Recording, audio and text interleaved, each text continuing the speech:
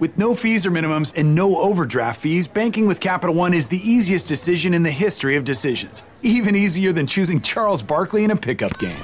We'll take Barkley. Ha! First pick. Sorry, kids. Yep, even easier than that. With no fees or minimums and no overdraft fees, is it even a decision?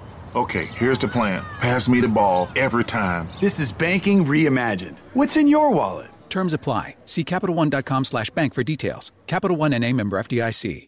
Texting privacy policy and terms and conditions posted at textplan.us. Texting enrolls for recurring automated text marketing messages. Message and data rates may apply. Reply stop to opt out. The pandemic has been hard on all our kids. New studies show more than 1 in 3 children who started school in the pandemic now need intensive reading help. That's right. Millions of kids in kindergarten through 3rd grade in the United States cannot read at grade level. Here's the good news. Your child can be reading in just 30 days, guaranteed, with Hooked on Phonics. Even if your child has been struggling, Hooked on Phonics will teach your child to read in just 30 days, guaranteed. And right now, you can get started for just $1. Text the word GRADE to 323232 right now. Hooked on Phonics is highly effective and incredibly fun, and everything can be done right from home and in less than 20 minutes a day. For more than 30 years, Hooked on Phonics has been the proven learn-to-read program that kids love to use. Text GRADE to 323232 and teach your child to read in just 30 days, guaranteed. Text GRADE to 323232 right now and get started for just $1. Text GRADE to 323232 now. Text GRADE to 323232.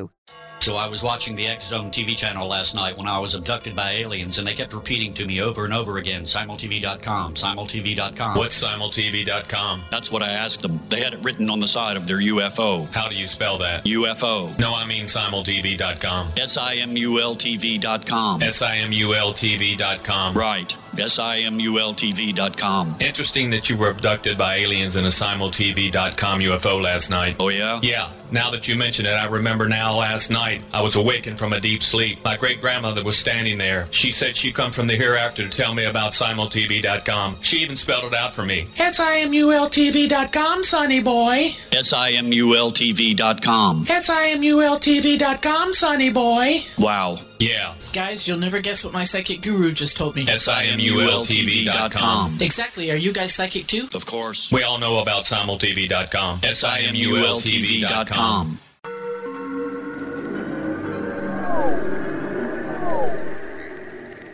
Roswell in the 21st century is a detailed re-examination of the Roswell UFO crash case. I have studied the evidence for more than 30 years, and I now put that evidence under a microscope in a cold case examination of the facts. These facts might not please everyone. They are based on my comprehensive investigation that took years to complete, but they do lead to the conclusion that whatever fell was not built on Earth.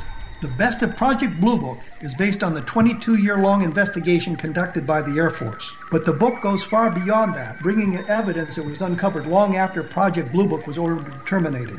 Using facts that were unavailable to the Air Force investigators, I was able to prove that the Air Force manipulated the data and drew unrealistic conclusions about the UFO sightings reported to them. My different perspective shows there was more to Project Blue Book than even the Air Force knew. Both books are available at Amazon.com. Join Patty Conklin and Healing Within Radio each week. More than entertainment, Healing Within offers educational, useful tools for everyday life. Listen for help overcoming fear, anxiety, and depression.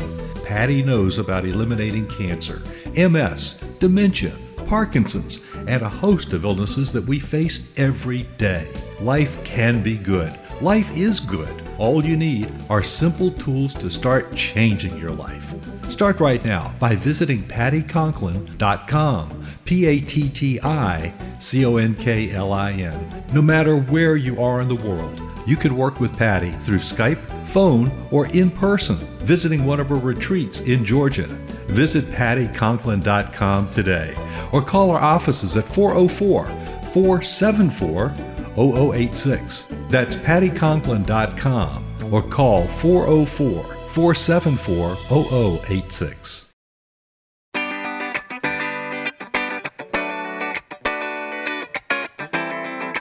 Welcome to the Connecting with Coincidence radio show with Dr. Bernie Beitman, MD, bringing together the world's synchronicity experts to help you use meaningful coincidences to develop spiritually, psychologically, and practically. For more information, put Connecting with Coincidence into your web browser to find the book, website, Psychology Today blog, YouTube channel, and Facebook page. And now, here is the host of the Connecting with Coincidence radio show, Dr. Bernie Beitman, MD.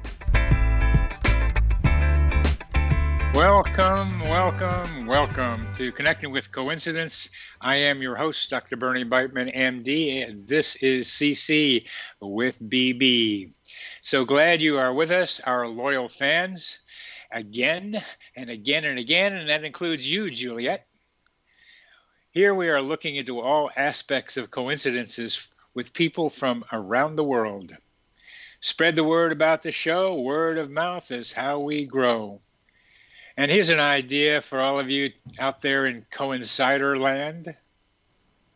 Why do you tell your coincidence stories? To ask people for their comments? To convince them that something happened that's worth examining? Or to convince yourself of the existence of God, or that the universe is random, or something else? I encourage you to tell your coincidence stories to your family and your friends. They will most likely tell you a story in return. Together, talking about coincidences, we can figure out what they mean, because coincidences are ways to find out how reality works. Our guest today is Eric Hill, who received a Ph.D. in social psychology from Arizona State University. He is currently an associate professor of psychology at Albion College, where he has taught for almost 10 years.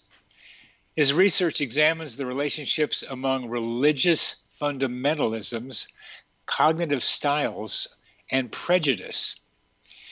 He has a wide variety of interests, including life meaning, meaningful coincidences, which have brought us together today, scale construction and validation, the usual things psychologists like to do, and gender. That's a wide variety of interests, Eric.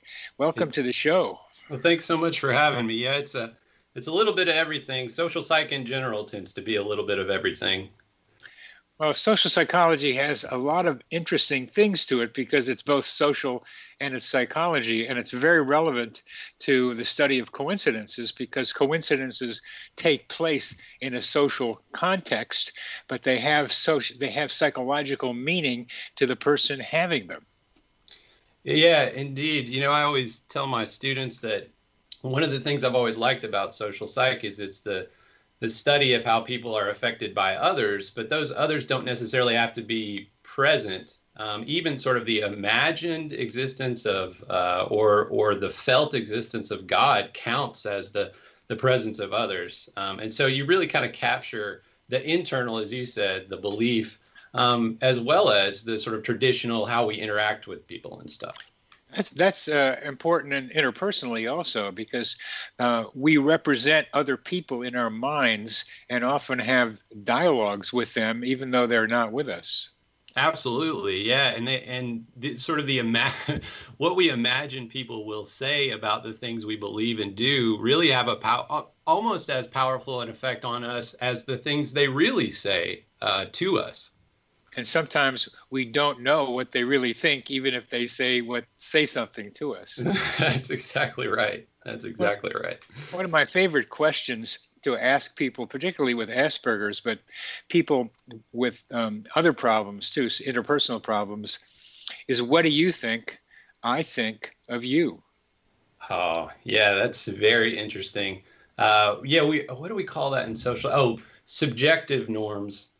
Where, you know, it's not necessarily what other people actually believe you should do, but it's what you believe they believe you should do. Oh, that's good. That's good. What you believe they should do. That's a subjective norm. And okay.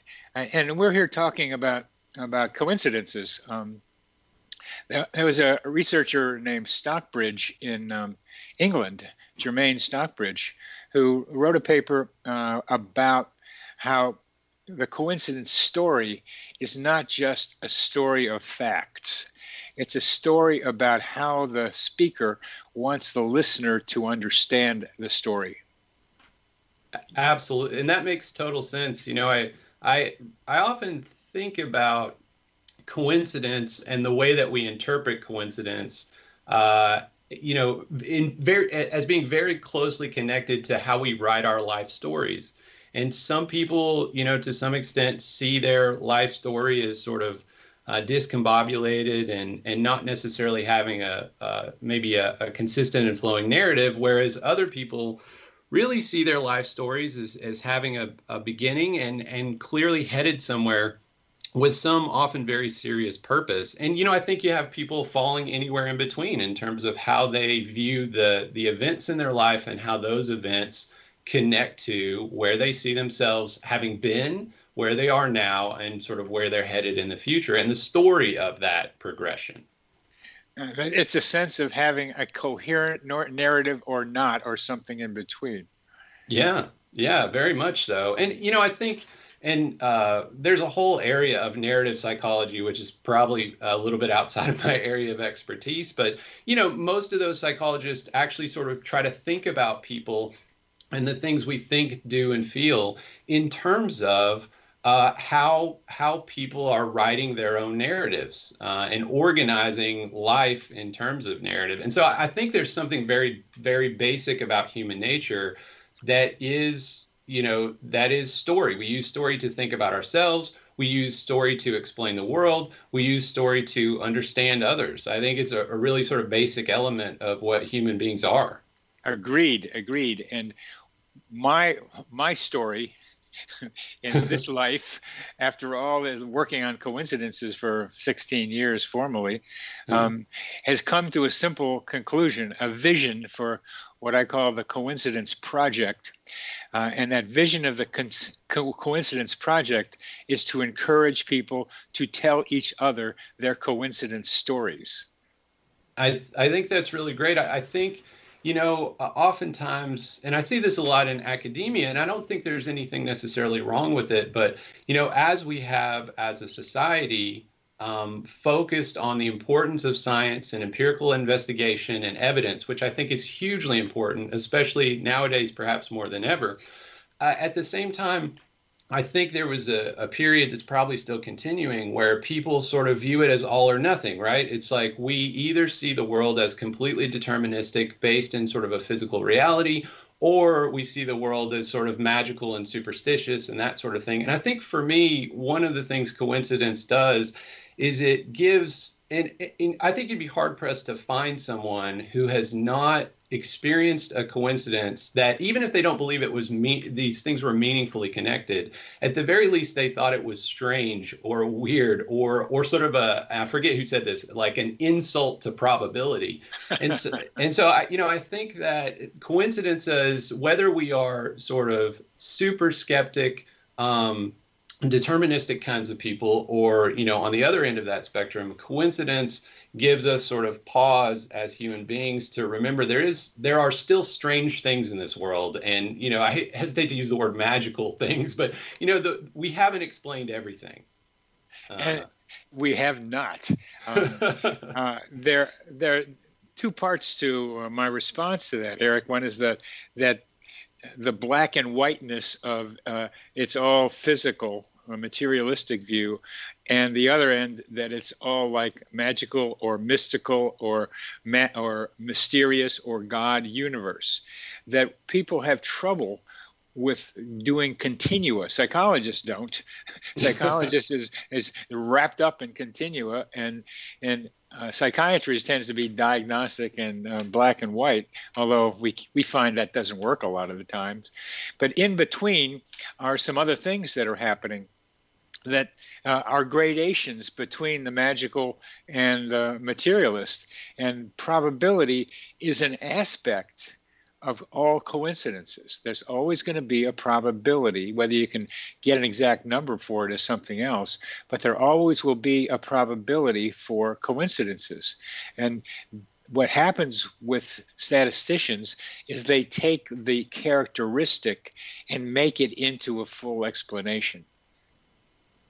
Yeah, I totally agree. And, I think there are probably some coincidences that are really just probably did happen by chance and may not be any sort of meaningful sign from the universe.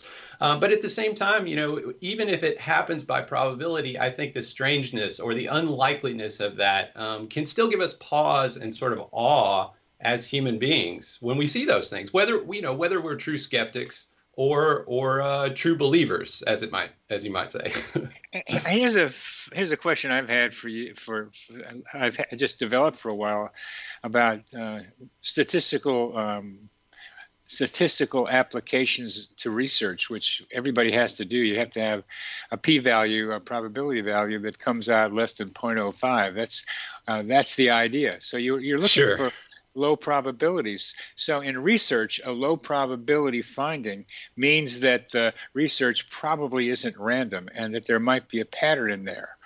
But when you get a low probability coincidence, the probability, the statisticians throw that out.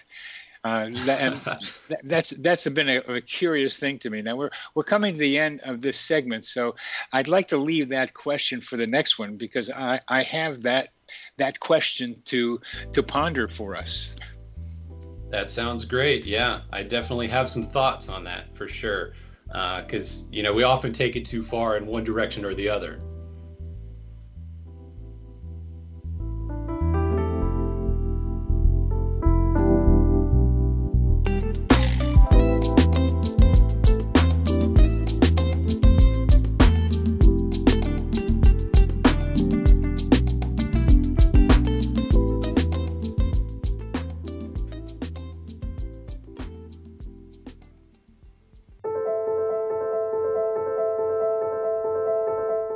Are you looking for psychic services that empower as well as provide accurate information? Jenny is a third-generation psychic with extensive esoteric training.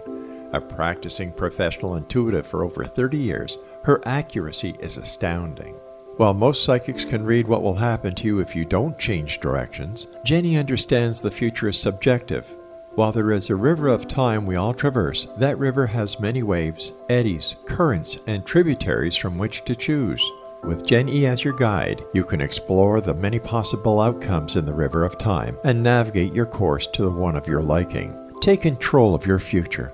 Book your life-changing session with Jenny today at www.gen-e.net. That's www.gen-e.net.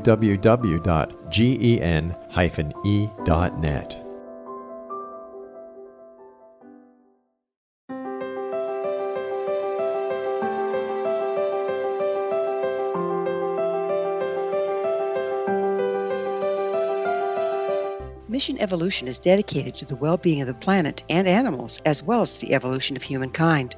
One major factor threatening all three is increasing toxicity. Heavy metals and other environmental toxins are poisoning our bodies, deteriorating our brains, blocking our spiritual connection, and shortening our lives. Yet these poisons are extremely difficult to remove. I'm Gwilda Wiyaka, and I recently became aware of a product created from the marriage of nature and nanotechnology called Vitality. It's formulated from zoolite, whose crystalline structure binds toxins, gently carrying them out of the body. The light is only as clear as the window through which it shines. Clear your body, shine your light into the world. Visit vitalityhappens.com for a 20% discount. Enter code PATHHOME.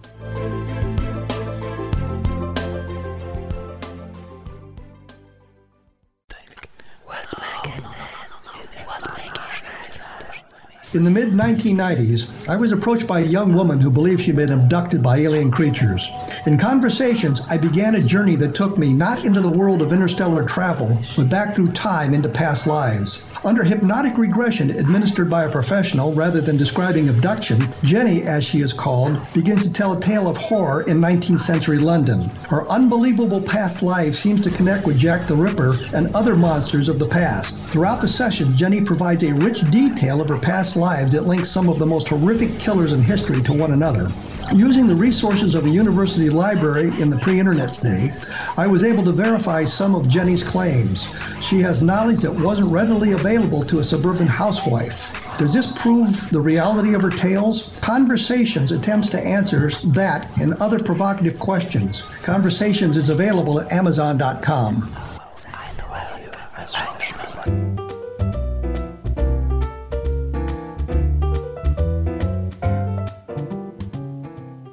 Welcome back to CC with BB. Yes, I am your host, Dr. Bernie Beitman, MD, and this is Connecting with Coincidence, and we are talking to Eric Hill about the basics of coincidences, particularly from a social psychological perspective.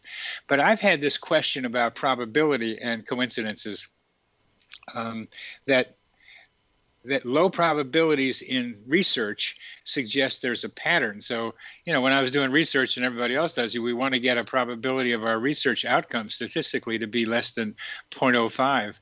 That is 5 out of 100. And sometimes that get it down to 1 out of 100. But when you see a low probability coincidence, the statisticians say, in large populations, anything weird can happen. So, Eric, how do you respond to that? Well, I think about it in a couple different ways. For me, that 0.05 cutoff, which is the end-all be-all in scientific research, but also kind of arbitrary. It always just says to me like, well, we believe that we know that there's less than a 5% chance that what we found in our study, is not matching reality, or that we've somehow missed it in some way. And when it comes to explaining coincidences in terms of probability, it's one of those things where, and I'm not sort of an expert on paranormal research, but I know it's been going on since the 50s. And there is pretty consistent evidence with really well-controlled studies that there's some sort of or you might call it anomalous or unexplained activity. But unfortunately, the effects are fairly small, right? So if you find an effect, it's kind of easy to say, well, maybe that's just due to chance, or maybe that strange coincidence is just due to chance. And I think what is holding back the scientific community is that we don't have a theory to explain some of these findings. And I forget who said it, but it's this idea that extreme claims really require extreme evidence. And so if you want to tell me that you had a dream and this has happened to me a couple of times, but I had a dream about a friend I hadn't seen in forever, and he called me the next day. Hadn't talked to him in forever.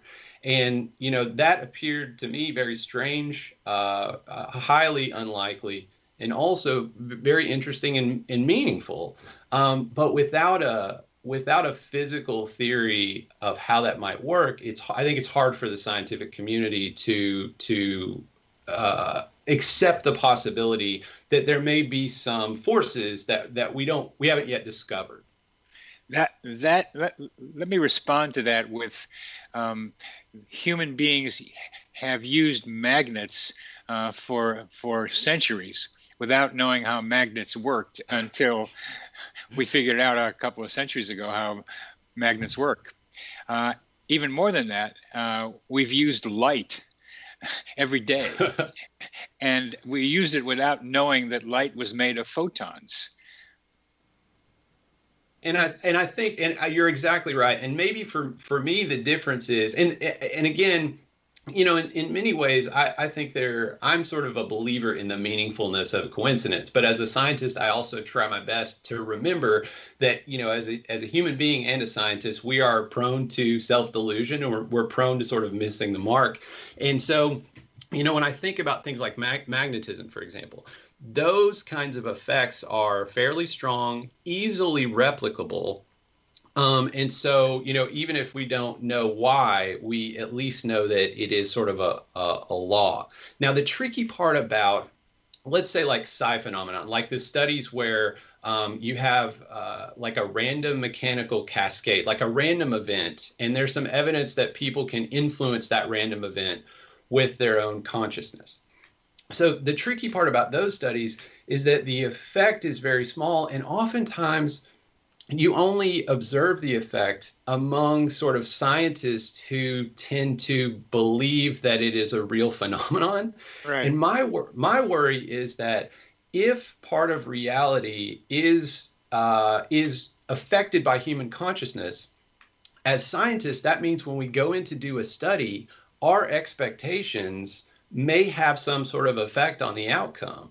And so without, it's to the point where it sort of covers up those small effects if you have somebody who's not buying into it or whose consciousness is not connected with that idea, if that makes any sense. But I think the difference between the magnetism idea And the paranormal studies that we've seen is really just a matter of effect size and the ability to replicate those effects, unfortunately. Now, that's a good point. The ability to replicate under controlled conditions. That's a very good point. That there are repeated stories like your dream, or like what's been happening to me increasingly more regularly these days, is I needed a haircut. I haven't gotten a haircut for a long time, so I was going to call a haircut person, and she contacts me that day. Now, there's a probability of that happening. It's been a certain time length since we've talked with each other, but that kind of connection happens fairly regularly. Now, is it predictable? The prediction has to do with need and emotion, that you can't replicate need and emotion in the laboratory very well. You've got to have something like driving you to do it. And it's a kind of false thing to drive it in, to put it into the laboratory. So in the wild, these things happen with regularity, correlated with certain emotional states and certain cognitive states of a person like me. Yeah, and I think you're absolutely right. I think I've often been interested in, as a scientist, like, how would you go about systematically studying things like coincidence experience that you can't prompt or create in the laboratory, because, as you said, they involve all kinds of factors, including motivation. And so I've often thought about, what are the rules of these experiences? What are the things that govern the likelihood that you're going to have these experiences? As you said, they tend to happen in the wild. And so I wonder, is there some way that we can approach figuring out what those circumstances are? I think about William James and his book, Varieties of Religious Experience. That was sort of our first attempt to study religion, maybe the most famous, I should say, attempt to study religion. And he simply documented people's experiences, and looked for patterns. And then we've sort of taken that and developed theories and moved beyond. But, I think our best bet as scientists is describing and observing coincidence experiences out there in the world, and then trying to figure out what are the rules, and would it be possible to recreate something like that in the laboratory, or even set up a controlled study in a shopping mall versus a rock concert, if we ever get back to those things. Yeah, a field experiment. I hadn't even thought about that, but if you could get a sense of what those circumstances are and then be there when they happen, that might be our best bet to be able to at least document the replicability of coincidences. Yeah, and it starts with where I'm starting. It starts with stories. It starts with collecting stories. I'm a psychiatrist. We do story collecting.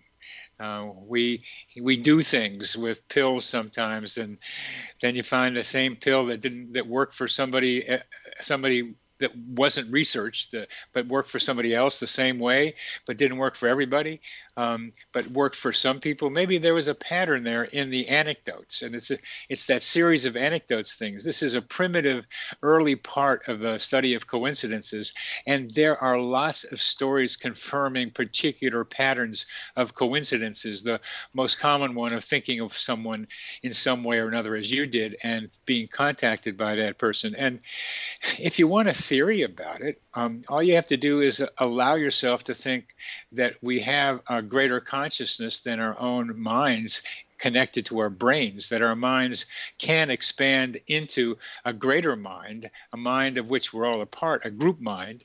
And social psychologists know there are herd mentalities because they drive people. Well, they just take that herd mentality just a little further, and you might say that we're all part of a bigger mind, especially when we're emotionally connected to other people.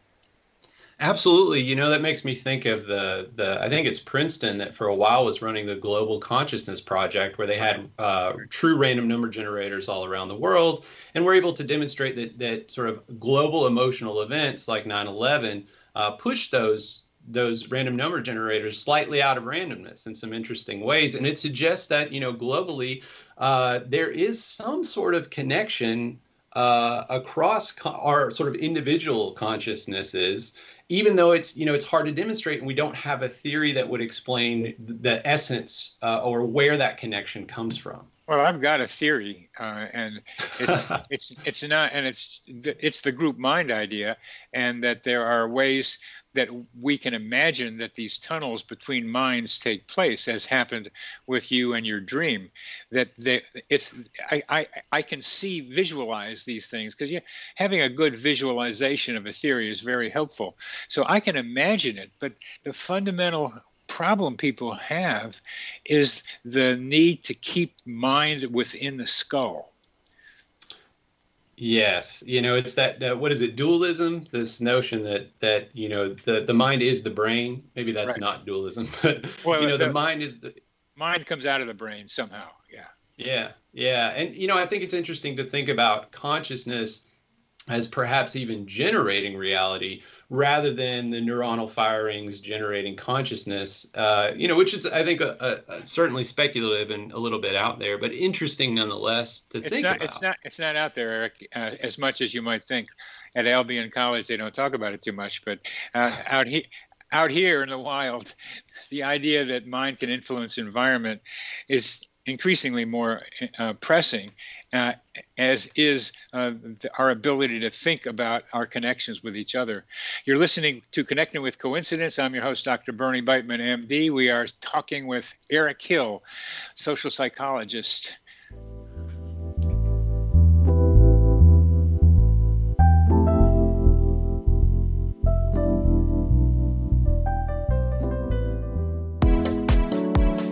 How would your life change if you could develop the business and personal skills that you need in order to make more money? Do you want to learn how to achieve your big life goals faster? Then go to findhiddenmoney.com and get the Goal for It online course. The course teaches you how you can set and achieve your biggest goals while completely overcoming the roadblocks to your goals so that you can realize your dreams and imagine more success. Go to findhiddenmoney.com.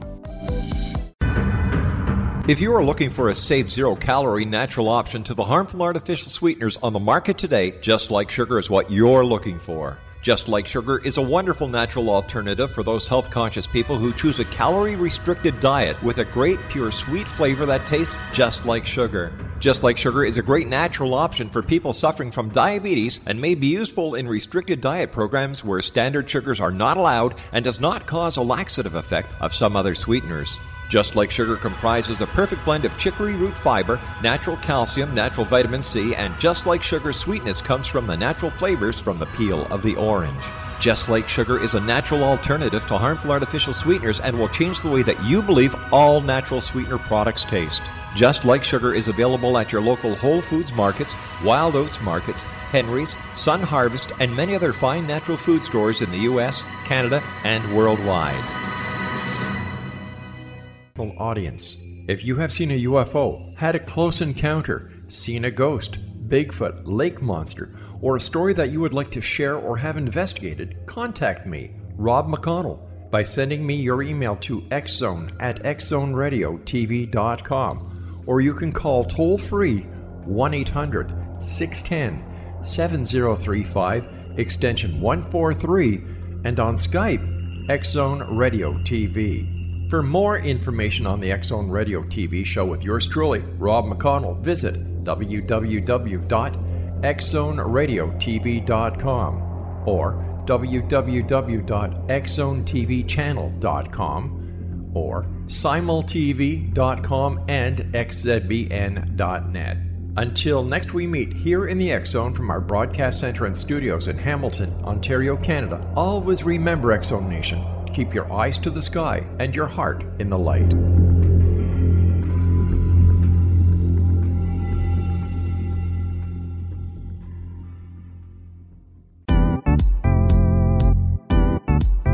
Memorable dynamic presentations are a not-so-secret weapon in the business world. Do you have a powerful message that must be shared, but you haven't found a way to deliver that message? Do you want to be known as a top public speaker who gets amazing results? Are you ready to create and deliver your powerful message? Thomas Hides can help you create and deliver your speech to get the results you desire. Visit iconquality.com.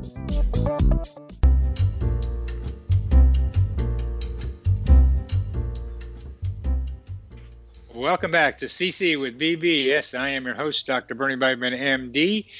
This is Connecting with Coincidence, and we are hoping to connect you with your own coincidences and connect your coincidences with your friends and relatives, because there's a lot to be learned for all of you. And Eric Hill is a social psychologist who happens to have some interesting observations about coincidences and their usefulness, particularly coincidence stories. Eric's research suggests that the way you tell your story, what you think about your coincidence story, its meaning, its purpose, suggests something about how positively or negatively you can lead your life. Eric, would you tell us about that? Yeah, sure. So when I first started grad school at Arizona State and was really naive about the scientific process, my advisor kind of just let me study whatever I wanted, and I was very interested in coincidence and understanding coincidence.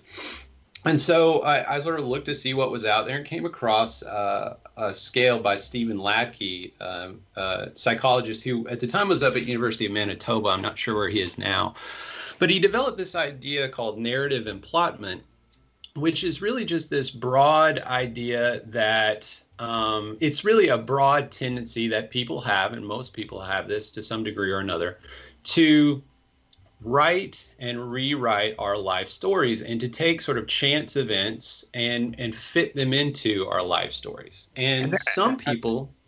Go ahead. Just for a minute, fit them into life stories.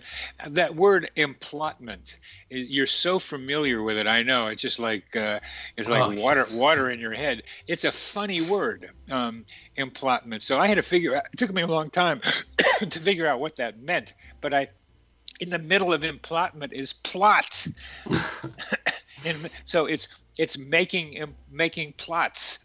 The process of making plots. I think that's what it means. Or what else does it mean? No, I think you're spot on. And frankly, I'm still kind of learning what it means. And I think it's useful in that sort of broad sense. But yeah, you are plotting events from your life into your narrative, basically. You're putting them down, and so. You know, the way we went at it is I used Stephen Ladke's scale. Just like anything else, we try to, as psychologists, whether we should or not, we try to measure things with surveys. It's one of the easiest ways to do it. And so, you know, his scale has items like coincidences I've experienced often seem to have a strange or mysterious personal meaning for me. I often have a strange feeling that some things have happened to me for a reason, as if they're supposed to happen. And so, you know, I think it's the extent to which people view their lives as a story. And really, I think of coincidence experience as kind of a special case of narrative emplotment, because we're constantly emplotting all the stuff that happens to us during the day. And not all of it is sort of this amazing, magical, highly improbable coincidence experience. But those are a big part of it. In our study, we found that, you know, in general, people who emplot more, as you said, you know, basically plot out and write their life stories as meaningfully connected, beginning, middle, and end, also tend to express greater well-being and greater satisfaction with life. Now, these aren't huge effects, but you just have the tendency that people that tend to do this also tend to feel better about themselves and their lives and kind of the direction their lives are going. Again, it's coherence of life narrative, that you have a way of incorporating the events that happen to you into your life narrative. For example, bad things happen to everybody. And what you mean by bad is also part of the plot, part of the plotting. So how do you put that bad thing, like a major illness, into the story of your life? You can say, oh, it's like film noir, another fate thing, that fate has dealt me a terrible blow again, because that keeps happening to me. Or you can say it's a learning experience for me to somehow understand this illness and this disease as a way to help me keep evolving into my life story. Yeah, and I think that's the tricky part of narrative emplotment, is that while it's in general related to more well-being, it's also slightly related to some sort of negative symptoms like anxiety, depression. Again, these are very small effects, but you get this weird sort of odd paradox that emplotment predicts well-being, while at the same time, some maybe negative psychological distress symptoms. And I think, like anything, that if you see a negative life event as a challenge and as just part of your story, right? Maybe the part of the story where the hero is knocked down, and then you get up and you come back, you sort of rise to the occasion.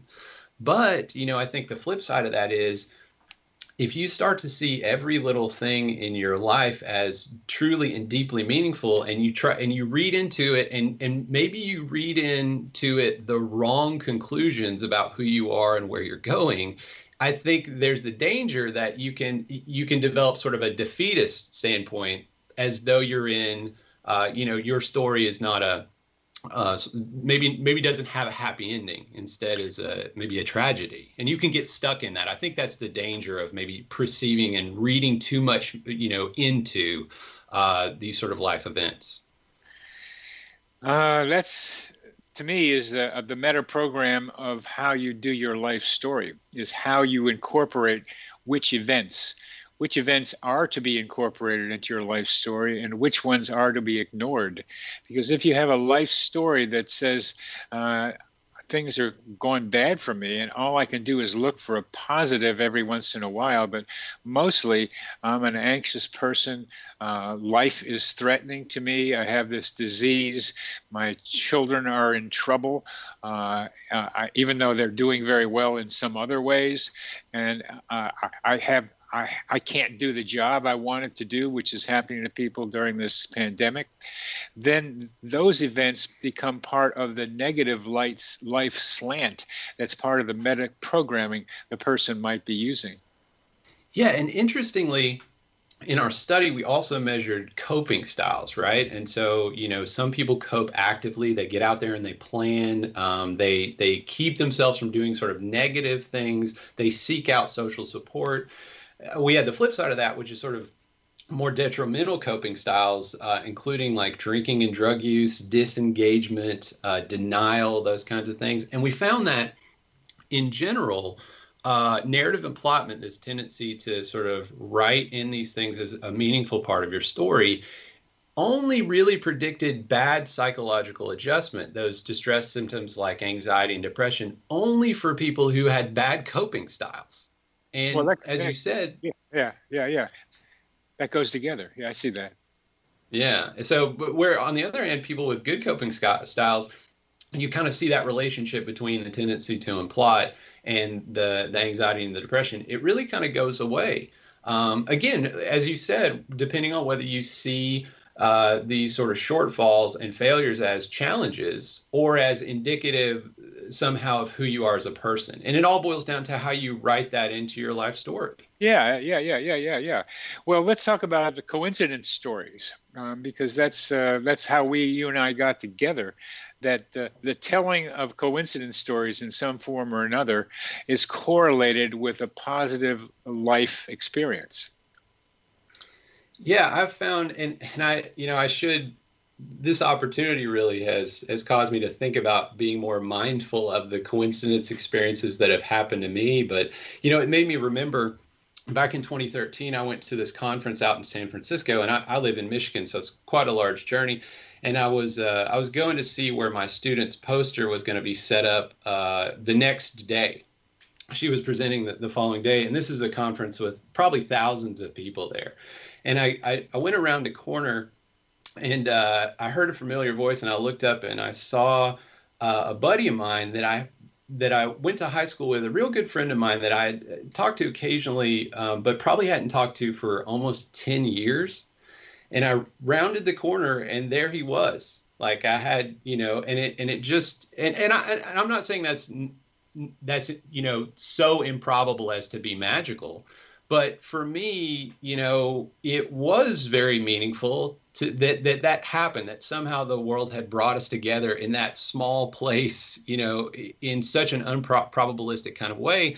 And you hear people tell those kinds of stories, and it really speaks to something beyond what we've been able to discover as scientists at this point. It doesn't mean, we need to rush headlong into, making up theories without proper data. But for me personally, it suggests that there is something very powerful there that we have not diagrammed, that we have not discovered as a scientific community yet. Or we've discovered it, but we've ignored it to some extent.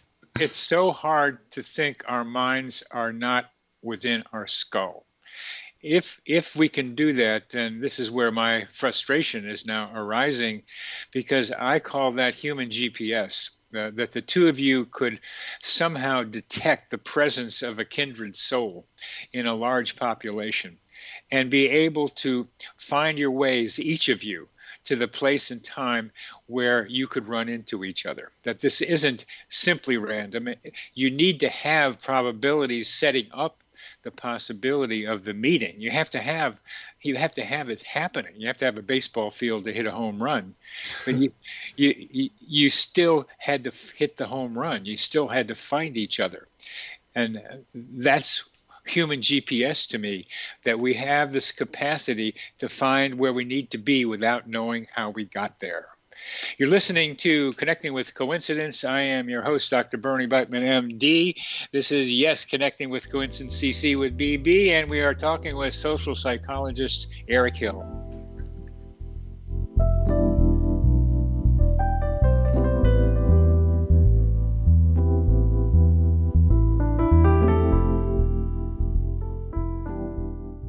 I was watching the X Zone TV channel last night when I was abducted by aliens, and they kept repeating to me over and over again, simultv.com, simultv.com. What's simultv.com? That's what I asked them. They had it written on the side of their UFO. How do you spell that? UFO. No, I mean simultv.com. simultv.com. simultv.com. Right. simultv.com. Interesting that you were abducted by aliens in a simultv.com UFO last night. Oh, yeah? Yeah. Now that you mention it, I remember now last night I was awakened from a deep sleep. My great-grandmother was standing there. She said she'd come from the hereafter to tell me about simultv.com. She even spelled it out for me. simultv.com, sonny boy. simultv.com. simultv.com, sonny boy. Wow. Yeah. Guys, you'll never guess what my psychic guru just told me. simultv.com. Exactly. Are you guys psychic too? Of course. We all know about simultv.com. simultv.com. In the mid-1990s, I was approached by a young woman who believed she'd been abducted by alien creatures. In conversations, I began a journey that took me not into the world of interstellar travel, but back through time into past lives. Under hypnotic regression administered by a professional rather than describing abduction, Jenny, as she is called, begins to tell a tale of horror in 19th century London. Her unbelievable past life seems to connect with Jack the Ripper and other monsters of the past. Throughout the session, Jenny provides a rich detail of her past lives that links some of the most horrific killers in history to one another. Using the resources of a university library in the pre-internet's day, I was able to verify some of Jenny's claims. She has knowledge that wasn't readily available to a suburban housewife. Does this prove the reality of her tales? Conversations attempts to answer that and other provocative questions. Conversations is available at Amazon.com.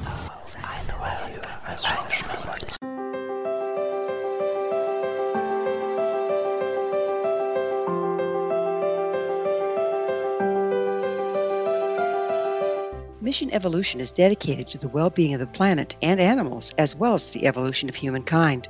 One major factor threatening all three is increasing toxicity. Heavy metals and other environmental toxins are poisoning our bodies, deteriorating our brains, blocking our spiritual connection, and shortening our lives. Yet these poisons are extremely difficult to remove. I'm Gwilda Wiyaka, and I recently became aware of a product created from the marriage of nature and nanotechnology called Vitality. It's formulated from zoolite, whose crystalline structure binds toxins, gently carrying them out of the body. The light is only as clear as the window through which it shines. Clear your body, shine your light into the world. Visit vitalityhappens.com for a 20% discount. Enter code PATHHOME. Welcome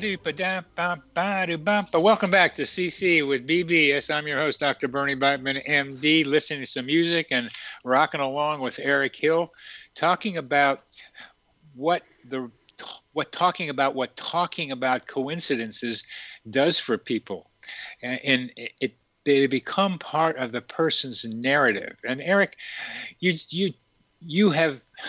fun talking to you because you're at least a little bit open to the idea that mind is not just attached to the brain, but may be able to expand beyond it.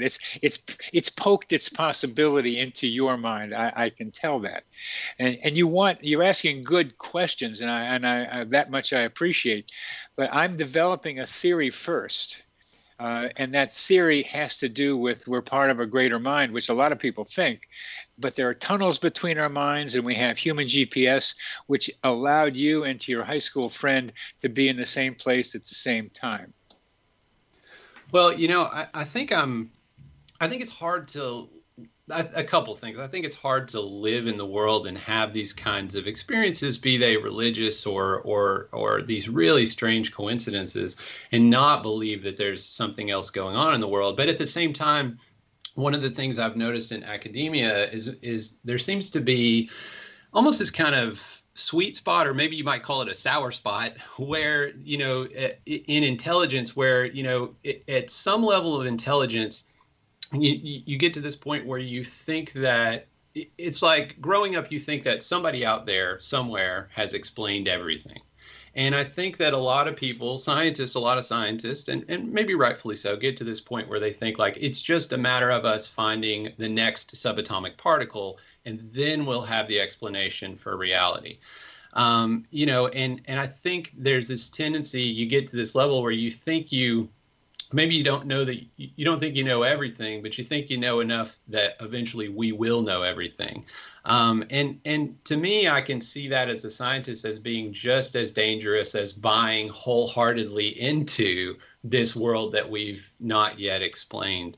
And I like your theory of these sort of tunnels of consciousness. One that I've stuck on recently, and I think maybe Hoffman, I came across this article by this guy Hoffman on conscious realism, and this broad idea that instead of consciousness coming out of our neural activity, instead, maybe there is this global consciousness or individual consciousness somehow connected that is creating what we experience as objective reality, with some little quirks here and there where it doesn't quite fit with how we expect things to happen from a purely sort of physics-based standpoint.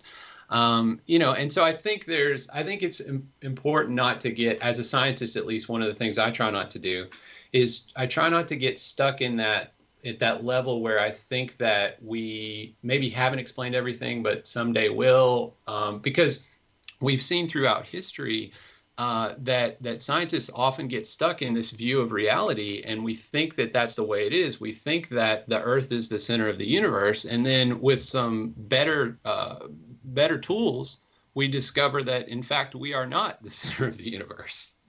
Yeah. There is this belief that we can have it all, that we can know what's going on. It's so arrogant, because it suggests that our minds are capable of comprehending the immense complexity of the world and universe that we are in. Yeah, and arrogance, I think, is a cool word for it. Others might call it stupidity, but it's arrogance, or in a way laziness, because we need to keep being curious about what's going on around us. Curiosity is driven by coincidences, and coincidences drive curiosity. And curiosity is good for everybody most of the time. Curiosity has killed some cats, as the saying goes, because you can be too curious. But we have to keep in mind that we don't know everything. So let's come back to the curious case of narrative implantment and coincidences. Tell us more about what you found about that connection. Well, so, again, I kind of think of coincidences as, I guess in a purely sort of semantic way of thinking about it, coincidences are just two things happening. And, so I often try to think about meaningful or strange coincidences as a special case of narrative implotment.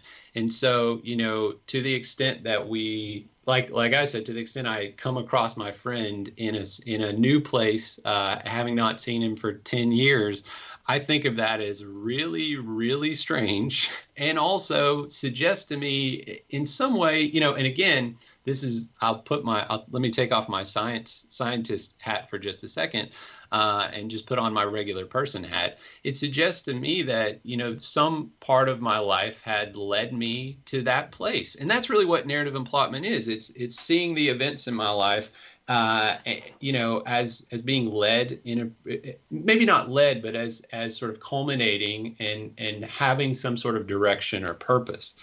That kind of reminded me of one other tricky part of narrative implotment, this tendency to see meaning in life events, including coincidences, is that there's also this sort of weird connection with locus of control, which is, I guess, kind of a psyche, sciencey term, but basically it's just, do you believe that you have control over the events in your life, or do you believe that, the events in your life happen by chance or are controlled by powerful others, or perhaps even a God? And the thing about narrative implotment is, and some folks whose names are not coming to me right now, kind of conceptualize that idea of narrative implotment as a way of controlling the uncontrollable, because you get to decide how you want to interpret either the good or the bad things that happen in your life. And that can, as people, give us some sense of control. And that's why I think, to some extent, implotment and its special case of seeing coincidences as meaningful do give us some sense of control, that there is some sort of order out there, perhaps unseen. And that makes us feel better about, the possibility of strange, negative, and sort of fluke things that might happen to us. This idea that maybe they, in fact, happen for a reason. Yeah, that need for order, which some people call God, which is ordering as well as order, is so important. I've got a patient now who is afraid not to believe in God because the idea of a random universe frightens her so much. It's very frightening. I think, well, maybe for some of us and not others, it's frightening for me as a person to think of how difficult it would be to live my life, which has really not been a difficult life at all, but how difficult it would be and would have been without some sense that even though I'm not convinced that there is some meaning or order out there, I have some vague sense that there might be. And I kind of hold on to that. And it might be self-delusion or denial, but I think it's been if it is, I think it's been a positive self-delusion or denial, in that it really is helpful in dealing with really bad things that might happen to us or to me. I think about Viktor Frankl, his book Man's Search for Meaning, and it's been forever since I've read it, but it sort of, your point in your patient reminded me of this idea that even without necessarily a belief in God, we can choose to create meaning and order and something that will live beyond us. And so you can have that maybe without believing in God, but it may be more difficult, and I can understand your patient's point of view. Perhaps it is a more difficult path to create meaning in one's life. I had a guy on the show, a psychiatrist, who said, there's no God, but I can make up my own meaning, and that's all I need to do. And that's not easy for people to do. It's much easier to take someone else's word for the way the order is, like a minister, and be able to believe, or the Bible, and say, yeah, God's there doing all these things. But to have to make it up for yourself takes a lot more effort. In between all of that is wondering, just can we recognize the fact that believing there is order is pragmatic? Believing there is something that helps is pragmatic. Your research shows that. And so as do so many other research efforts show, that having a sense of continuity in and goal, however vague it might be, is pragmatically useful for living a life. Even the guy who says it's all random, but he makes it up himself, has a way of ordering his life that allows him to feel comfortable. So it's practical to think there is order. It's got cash value.